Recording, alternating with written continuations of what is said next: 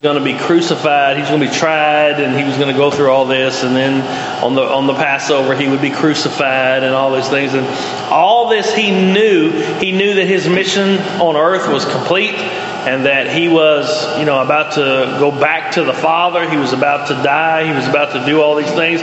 He knew, remember we talked about it last time, not just that he was going to be beaten and whipped and crucified and go through the pain and the physical torment of the cross, but that he was going to endure the wrath of a holy God. He was going to endure the wrath of the Father. And so he knew that was coming, and yet it says here, even though he knew all this, that his hour has come, that he had come from the Father, going back to the Father, he loved his disciples to the end. How did he love them to the end? What's it going to show us here in these verses? Like, what comes after these verses? What did he do? He washed their feet. He washed their feet. He served them. He loved them to the end. Now, I don't know about you, but whenever I feel pressured or frustrated or, whatever, I want it all about me. I know none of y'all are like that, but I'm like that. Like when you have a hard day at work, I just want to come home and I just want, make me a cake. I want to eat something. If I'm on a diet or whatever, and like you have a hard day, it's like, you know what? Forget the diet. I don't even care. I'm finna eat something. Other people go shopping. Other people do that. They go whatever they do. But it's always about me. Now imagine what Jesus is going through here. Jesus was a lamb prepared to be slain before the foundation of the world. So Jesus had always known that this day was coming. He had always known that he would die for the sins of the world. He'd always known that he would endure the Father's wrath. He'd always known. So, think about it. Even day one of Genesis, God created the heavens and the earth. And that meant that he was one day closer to going to the cross. And then day two, God created whatever he created. Do you think he knew exactly when he was supposed to do this, or do you think it was the consistent communication with God and God informed, okay, now your time is here? No, I think he knew. That's a good question. What all he knew, because he grew in stature and wisdom as a child. The Bible tells us that. But I think through eternity, in eternity past, before he was born in Bethlehem, he knew the Father's plan, that he would take on flesh, that he would come. I'm talking about the moment, because through all John it says, my hour has not yet come, my hour has not yet come, and right now in verse 1 and 13 it says, okay, now my hour has come. Yeah, I think that he did. I think that he did, and even if he didn't, I have a hard time thinking that he did. Because it says he was, he's like as a lamb slain before the foundation of the world. That was the plan. That's the center point in history. That's what he came to do. So, in verse 49, chapter 12, it says that God had gave him a commandment and what to say and right. what to do. He gave him those, so he had to have given it to him sometime. Right. Must have been before he came. Must have been. And of course, they had communication with them, but I'm with you. I think that God, and that's how we explain verses where it says the Son didn't know the hour of the return, because that's not what the Father commanded him to say. And he only came saying what the Father commanded him to say. And so, my thing, though, what I wanted to point out, what got to me was,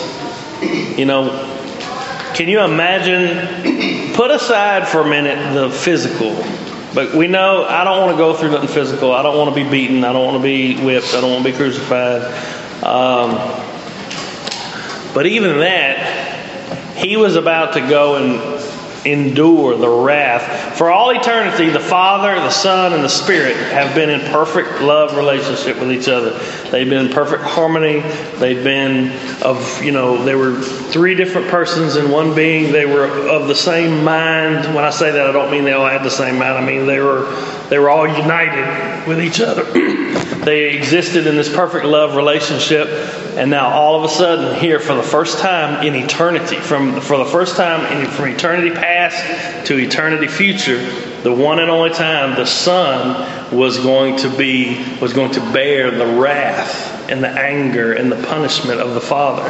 And I mean, this is something that the Son never experienced before in all eternity, before there was a creation, before there was, he was about to go through something that he had never experienced before, and that was taking the wrath of the Father upon himself. He'd never known the wrath of the Father because they'd always existed in this perfect relationship. They'd always, he was perfect. He was God. He was, there was no wrath. But yet he was about to step in that role, and he was about to take all this wrath. And in the night before that he was about to take this, if it was me, I put myself in the position. If it was me, I'm thinking, okay, guys, I'm going to do this for you. Y'all wash my feet. Y'all pamper me. Y'all talk. Let's all, feed me. Y'all. But instead, he didn't do that. He, knowing that his time was come, it says he loved them to the end, and he loved them by grabbing a towel, wrapping around himself, and washing their feet. Does that make sense? I'm trying to bring the weight of it to you because we've all heard the story, Jesus washing their feet, and we've all, that's been a mainstay in Sunday school class for kids, for ages and ages. But sometimes, since we've heard the story so many times, we lose the gravity of Jesus was, he was about to go through something that he'd never gone through, something that a holy God could never experience, and that is wrath for breaking the law, wrath for sin, wrath for disobedience. And so he was about, I can't imagine what kind of pressure was on him. He was all man and all God. I can't imagine what kind of thoughts and feelings he had. I know when I have a tough day, I had a hard week this week. Not just like working hard, but just with people. Hard, and like last night I was like, Dana, you're going to have to bake me a cake. You just gonna. I deserve a cake. You know what I mean? I deserve to sit here in my recliner and do nothing today. Last night I was like, I deserve. I was out there. She had me doing the porch, screening the porch, and I'm almost done. I got like this little corner, and most people are like, I'm gonna finish. Here it is. I was like, no, dadgummit. I threw the hammer down. I said, I'm done. I deserve to take a break. And I'm going to take a break because I've had a hard week. But yet here was Jesus about to go through the hardest thing imaginable. And he didn't say it's all about me. He said, I'm going to wash y'all's feet. I'm going to do it. And we'll see how that all plays out here. Jesus' love for us, even in the midst of the worst possible thing that was about to happen that you could possibly imagine, he loved us so much that he served us. Even in it says he loved them. He said, having loved his own which were in the world, he loved them unto the end. And verse 2 blows my mind even more than verse 1 blows my mind. It says, and supper being ended, the devil having now put into the heart of Judas Iscariot, Simon's son, to betray him. Not only was he about to go through the toughest thing that you could possibly imagine. Not only was he about to take the wrath of the Father, not only was he going to go through physical suffering, but the guy that was going to initiate it was sitting right here at the table with him. Now, Judas didn't leave. Judas is going to cut out here in a little bit. It'll probably be next week when Judas cuts out. But he's going to cut out after Jesus, dips his bread in the thing and hands it to him and points out who's going to betray him. But Judas is there for the foot washing. Do you think Jesus washed Judas's feet? Yeah. Can you imagine? Washing the dude's feet that's going to betray you, and in the midst of all this pressure that you got on you, in the midst of all this, worry, I don't know how it would feel to be the Holy Son of God, have existed for eternity, and all of a sudden about to take on the wrath of my Father who has loved me perfectly throughout eternity. I don't even have the words to explain what that was going to be like. But here he was on the brink of about to face it, and he loved those that were there, and the one of them that was there was the one that was fixing to put all this into motion. And by the other Gospels, you know that he had already put it in his mind that he'd already taken the money. He had already, made the plan with the Pharisees. And what he's about to do now, he's about to, when he runs off here, he's going to go get them and bring them to the garden and point Jesus out. And there it is.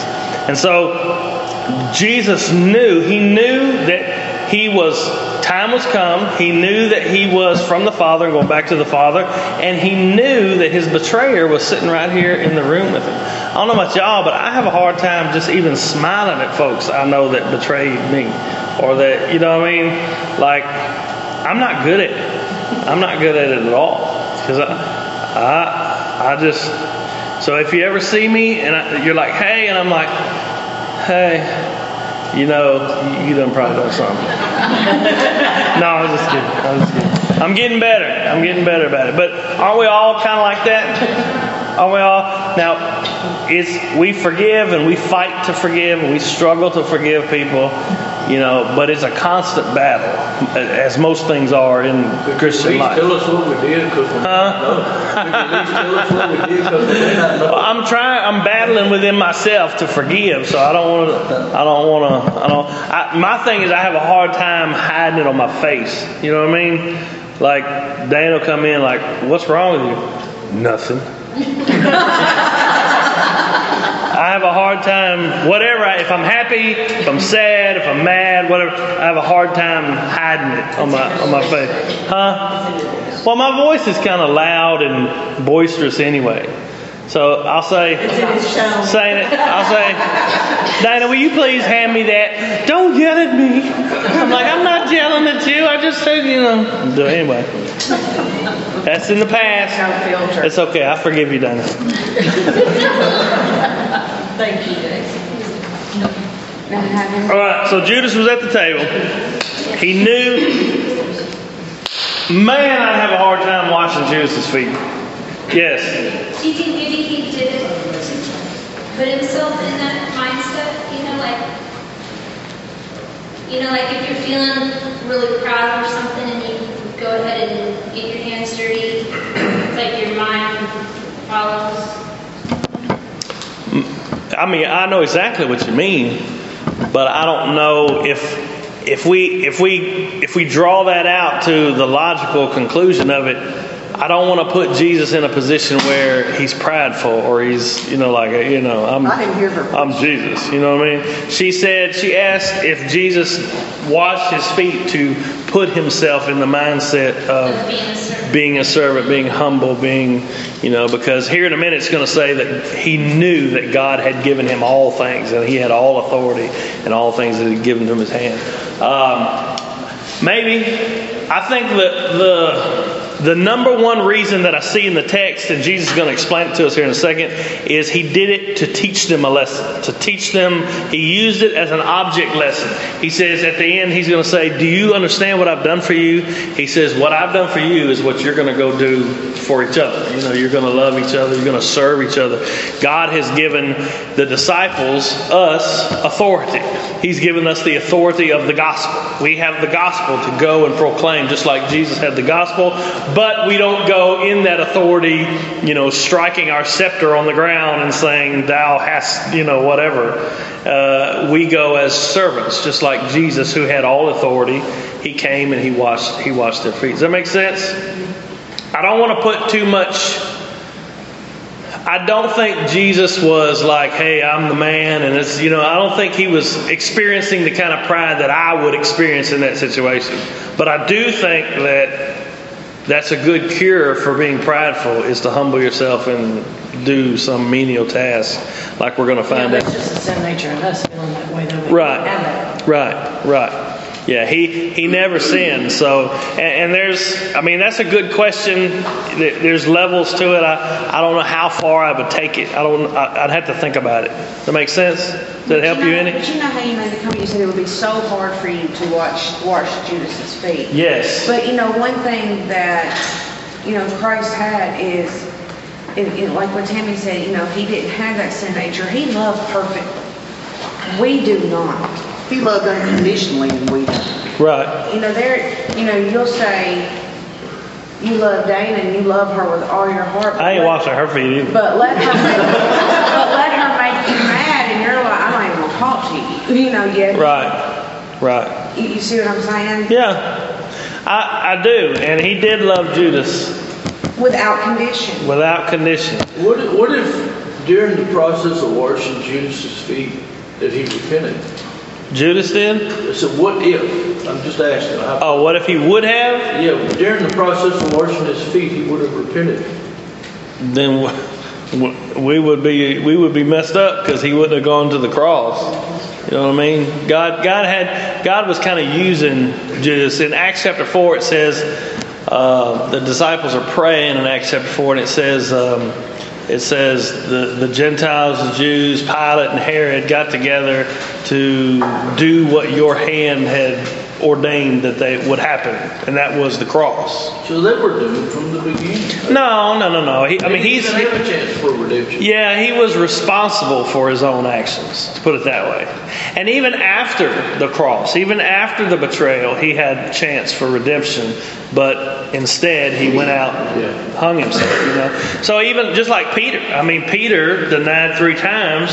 He could have went out and hung himself too, but he repented and he, I'm sorry for what I did. And so Judas had an option, even if you put the whole betraying Jesus aside, because, who hadn't betrayed Jesus in some way in our lives here?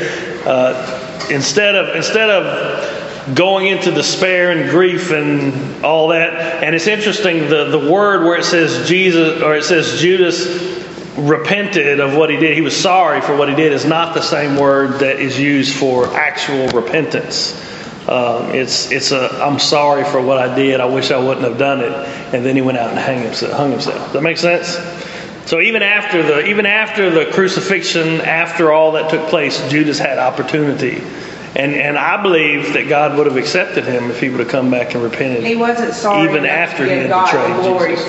For true repentance. He was sorry because he just felt like he was sorry for what he was sorry for what he had done. Yeah, he was guilty for what he had done. He felt those things, but the one thing that he wouldn't do was the thing that Peter did, and that is he came and he repented toward God, and he trusted in God's forgiveness, and he just threw himself at God's feet rather than doing all that. He just went out and hung himself. Yeah. That makes sense? Repentance toward God. I've got a question. Okay. In Acts chapter 1, verse 25, it says that he may take part of this ministry and apostleship, from which Judas by transgression fell, that he might go to his own place. Do you think he had Well, his own place is just a separate place from... in hell? Not like he's got his own room picked out, but he went to his own place was the different place. He was going to hell. He was going to the different place than the disciples. I've heard evangelists preach that he's got a separate worse place because of what he did. Yeah. Because he did betray the Son of God. Right. Well, there are levels of punishment in hell. I get that from the parable Jesus told, where he said the disciple who is a parable, but he said the disciple who knew his Lord's will and didn't do it will receive more stripes than the disciple who didn't know his Lord's will and didn't do it. But this is my personal opinion, I think that comes more from Dante than from Scripture. If you ever read Dante and his Inferno, Judas is in the ninth circle of hell, in the devil's mouth, So, I just have a hard time thinking that doesn't come from some of that, tradition. Well, I've never read that. Yeah, well, it's they made us read it in high school. Yeah. So anyway, we're all good. Jesus he's about to wash feet. Judas is there. Pressure's on him that he's about to take on the wrath of God. Everybody with me? Any more questions? All right. He knew it was happening, and then let's just read verse 3 through 5 and see what goes on, and we'll talk about it. It says, Jesus, knowing that the Father had given all things into his hand. That's very important. Notice already in the first 2 verses, it's told us things that Jesus knew. as he was doing this. He knew that, we already talked about that. He said, knowing that the Father had given all things into his hands, and that he was come from the Father. He knew he'd come from the Father, or from God. And he went to God. He was going to God. He knew that he was now about to take the kingdom. He was about to sit on David's throne. He was about to, be crucified, resurrected, ascend to the right hand, sit at the right hand of the Father in power and majesty and fulfillment of the prophecies in Daniel. And what the next line should read, he stood up and they worshiped him and served him. But what it reads is, he's knowing all these things, he rises from supper, he laid aside his garments, he took a towel, girded himself. After that, he poured water into a basin and began to wash the disciples' feet and to wipe them with a towel wherewith he was girded. Now, think about this for a second. Jesus knew in his mind, he understands what's about to happen. He's understanding not just that he's going to the cross, not just that he's going to bear the wrath, but that this is the moment, this is the point in history when the Father is giving him the kingdom, where Jesus is going to he's going to defeat death, he's going to defeat the grave, he's going to defeat Satan and the curse of sin and all the things that have plagued mankind up until now. He knows that the Father has given him all authority and that he is King of Kings and Lord of Lords. He knows these things. There's no higher position than he can hold, and he in this position, in this authority, he stands up and he starts washing the disciples' feet. This was a task that was really nasty, and it was something that servants would do. Earlier, if you remember, Jesus told a couple of the disciples to go and get the room ready. You remember when he told them that? He said, go and get the room ready, go buy the stuff we need to eat, the Passover and all this stuff. Inevitably, part of that preparation was getting a basin and getting water, getting a towel, because that happened. When disciples, when men of stature walked in to eat the Passover, the first thing that happened, before they ever sat down at the table, is a servant would come and they would wash their feet, because they would take a bath at home, and so they would be clean. But walking down the road with sandals on, dirt roads, the feet would get nasty. So the first thing that happened, they walk in the room, a servant of the house would come in and he would wash the feet to clean them, and then they would go and recline at the table and they would have a meal. So what it says here is, it says during the meal, as they were sitting at the meal, Jesus rose and did it. So I see, and this is just me thinking out loud, those disciples put the basin in there. They knew that it was going to need to be done. They knew that feet washing was part of the deal, to come in and have the Passover meal. But I can see them strolling into this room that they had gotten ready, knowing that there wasn't no servant, no servants coming. But they strolled right past that basin, right past that water, and just sat down at the table with dirty feet. Because why? They didn't figure anybody was going to worship me. Well, that's true, but They weren't servants themselves. I sure ain't washing my feet. I'm a disciple of Jesus. Yeah. It's like, I've walked past, I got a good example. In a bathroom in the hospital, I'm a chaplain 2 days a week. Walk in the bathroom, it was like green toilet paper on the floor. It's like, I walk in the bedroom, I'm like, well, that's thanks for whoever got to pick that up. It's like, I'm a chaplain, I'm not a custodian, I'm not picking the green toilet paper up off the floor. I'm sorry. And that's the kind of, I can see that mindset. The disciples strolled in that room, like, there's the basin, there's the water, there's the towel. No servants around. Guess we're not going to have no foot washing. We'll go sit down. I'm not going to do it. I wonder if they thought they would each take turn washing Jesus' feet. Maybe so. We'll see Peter object here for a minute. Surely he's thinking, I probably ought to wash your feet. But the thing that is strange to me is that it should have been done before they got to the table. When you come into the house, that's when the servant does it. And then you sit down and recline at the table. So they were at the table. They were at the table fixing to eat, fixing to have the Passover. And while they were there, Jesus rose up from the table. And he went and got the basin and all that stuff. Now, when you see Jesus doing that, what rises up in you? Okay, I'm a disciple. I'm following Jesus. He's my Lord. He's my master. He's my teacher. And then here he is, the one that I love so much, the one that I esteem so much. He's getting up and he's about to wash my feet. Humbleness. What else? That's true. I would be, I don't. In awe. Yeah. Ashamed, maybe. Just not worthy. Have you ever been to one of those ceremonies? I don't want nobody washing my feet. I got ugly feet.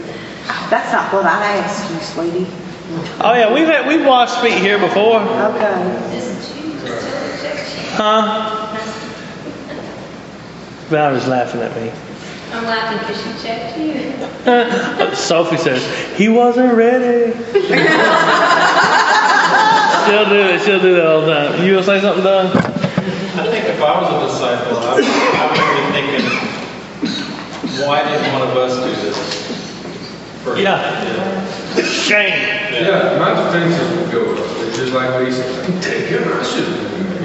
Yeah. It's shame, and it's in a roundabout way, it's pride. Yeah. Because, I mean, Could it have been a test for Jesus to be sitting there to see which one would actually I guess it could have been. I guess it could have see who been. was going to be the servant here, see who has learned anything of what he was saying about being a servant? It could have been, but he takes this point to teach them something important. So I'm thinking he knew what was going to happen. Like you guys ain't got it yet. Oh no, they didn't get it even after he was killed. They still didn't get it, not until the Holy Spirit came. They were hiding in the upper room.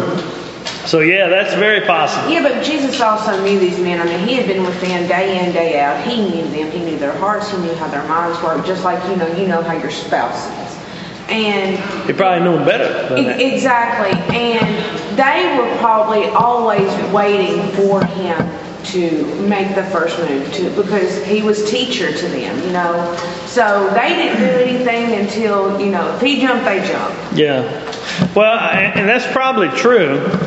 I think, in my little mind, I'm thinking that it hurt their pride. Why were they expected to be spiritual when they hadn't received the Holy Spirit yet? Oh, well, I mean, Why were they expected to be understanding what Jesus was talking about when they were still in the flesh? Because just like what you said, they didn't really catch on to it until after Pentecost, when the Holy Spirit filled them. Why were they? Well, it's a process. The Holy Spirit brought back to remembrance all the things that He had done. It's what it says when Jesus said, "When I leave the Holy Spirit, He'll bring back to remembrance all the things that I've done." And so, all the things He was doing were for them to go and preach, but they weren't totally prepared until He filled them with the power to do so. What was I saying? Pride. And the reason I say that is because I'm thinking it would shame me that I'm letting this guy who I'm supposed to be serving wash my feet. I remember there was this people, I don't know how much of this story I'm supposed to tell y'all, but there was some folks that came to church here and they quit coming to church here for a long time. Never did come back. But then they like months and months and months and months later, they quit. Not only did they quit, but they would run down the church in town. They would talk bad about Brother Eddie and all that, you know, just all these things, all the stuff that really just makes my hair stand on end. And then they called him one day and said, "Hey, I'm moving to Florida. Can you come get all my stuff and take it to Florida?" And I was like, "No, he can't take it." You know what he did? He took all the crap to Florida. And it was like, you know, and I'm knowing that's what I'm supposed to be. You know, that's what I'm supposed. It's just an example. That's the way I'm supposed to be. But it was shameful for me. It shamed me. It rose up.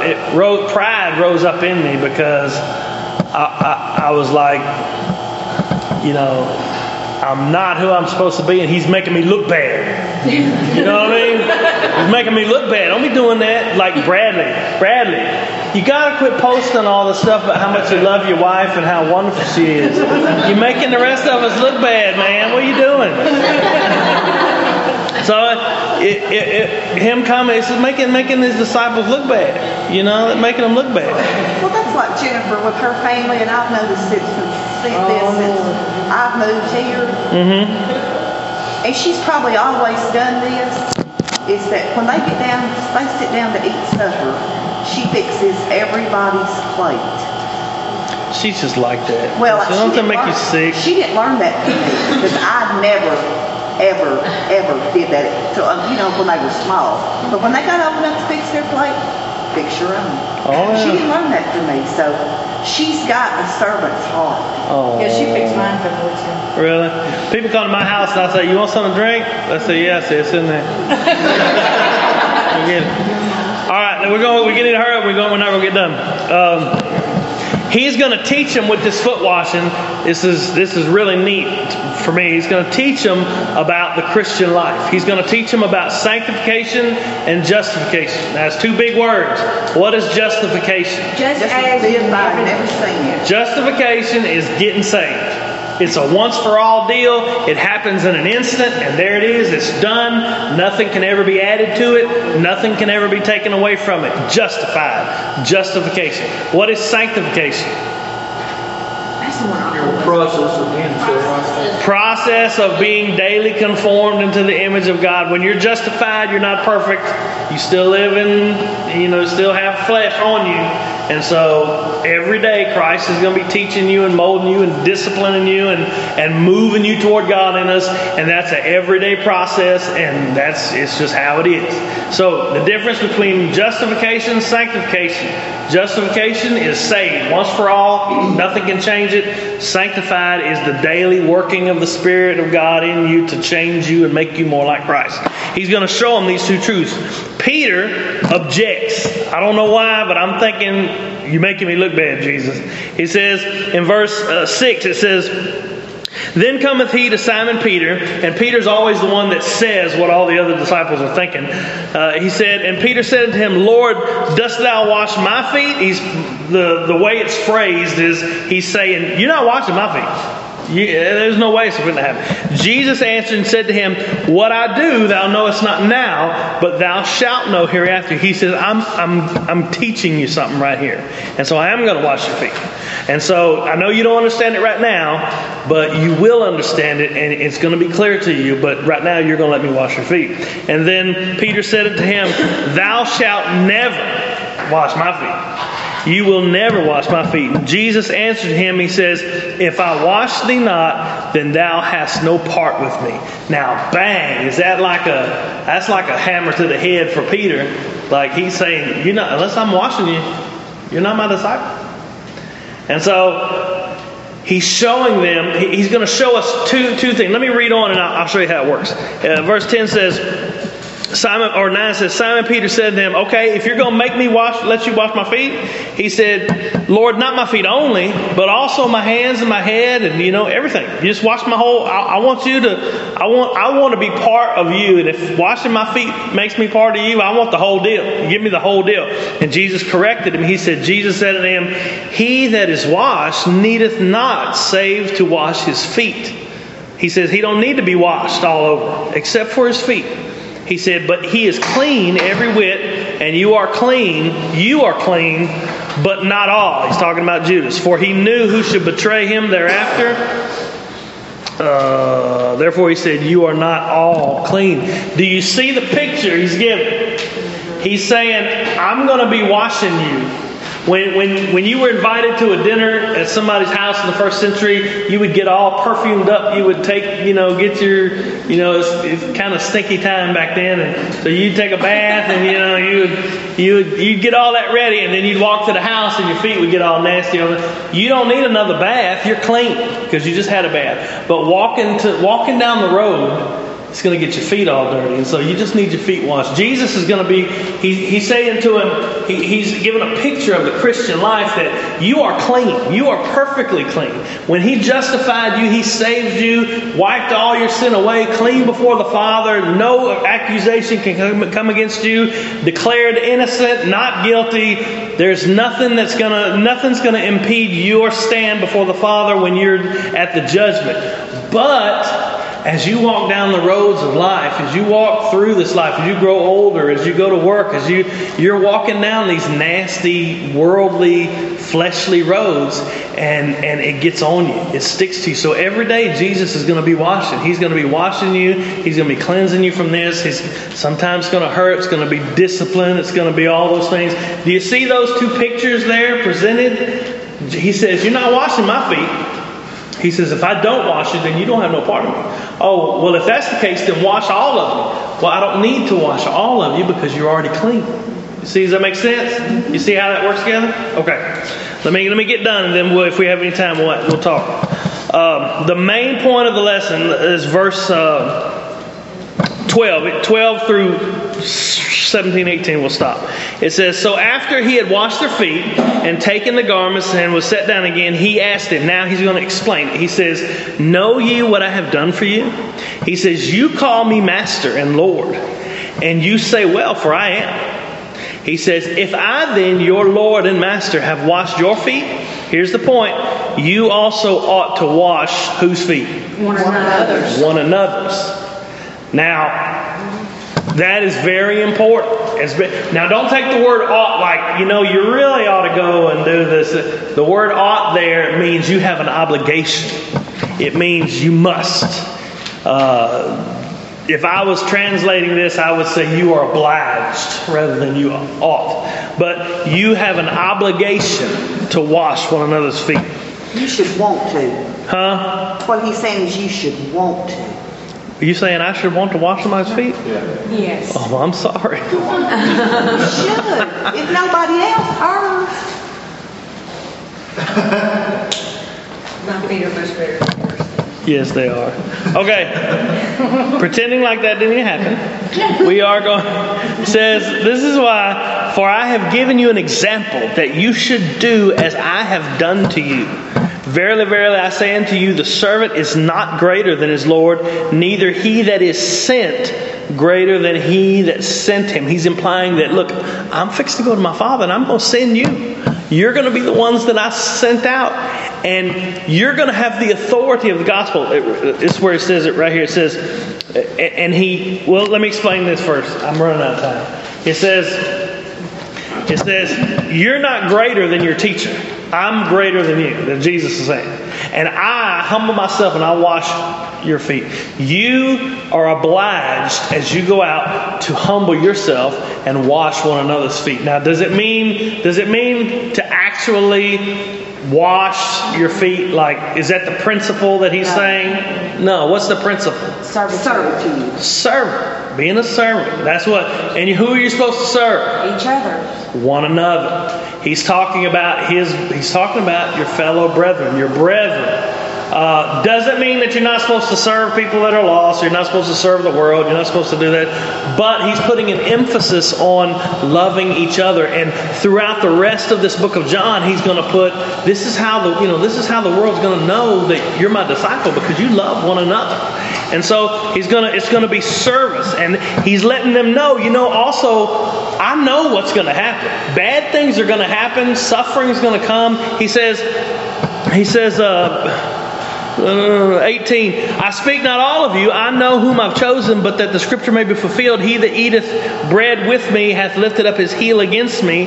Now he's talking about Judas. Now I tell you before it comes, that when it comes to pass, you may believe that I am he. He's saying, look, I know in the coming hours or the coming days, you're going to all freak out, because I'm going to go to the cross and I'm going to die and I'm going to have all this. People are going to come and persecute, and it's just going to be, it's going to be like, what has happened? Yesterday we were with the King of Kings and Lord of Lords, and now all of a sudden, the world has killed him and they're after us, and what are we going to do? He says, I'm telling you that that's coming beforehand. So you'll know that I I am He. I am is what it's saying. I'm the Yahweh. I am. And He was saying, I'm telling you that it's coming, but I'm also telling you that you are to humble yourselves as servants and serve one another. Last two verses says, now I tell you before it comes. Well, we already read that. Last verse, verily, verily, I say unto you, he that receiveth whomever I send, which is these disciples He's about to send, receiveth me. And He says, and he that receiveth me, receiveth Him that sent me. Do you see how He is giving them authority? What authority is He giving them? God's authority. He's giving them, when you go, you're going to have authority. Because if somebody receives you, they receive me. That's right. And if they receive me, they receive the Father. And so they're going out with authority. They have the authority of the gospel. They have the authority to say, if you trust in this, you will go to heaven. If you do not trust in this, you will not go to heaven. So they have the authority of the message and the Word of God. Are they supposed to take that authority and they're supposed to go bang the scepter on the ground saying, I have the authority to allow you to enter into heaven if you would just trust in my words? Is that how they go? No, they go as servants, serving one another.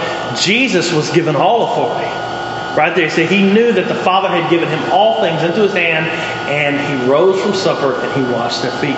And here He's saying, I've given you a lesson that you're to do exactly what I've done, because I'm sending you out, and you have the authority of God when you go out, because who receives you receives me, and who receives me receives the Father. So you have the authority of the Father Himself as you go out. But you are to take that authority. You are to humble yourself, and you are to be a servant to one another and love one another. Does that make sense?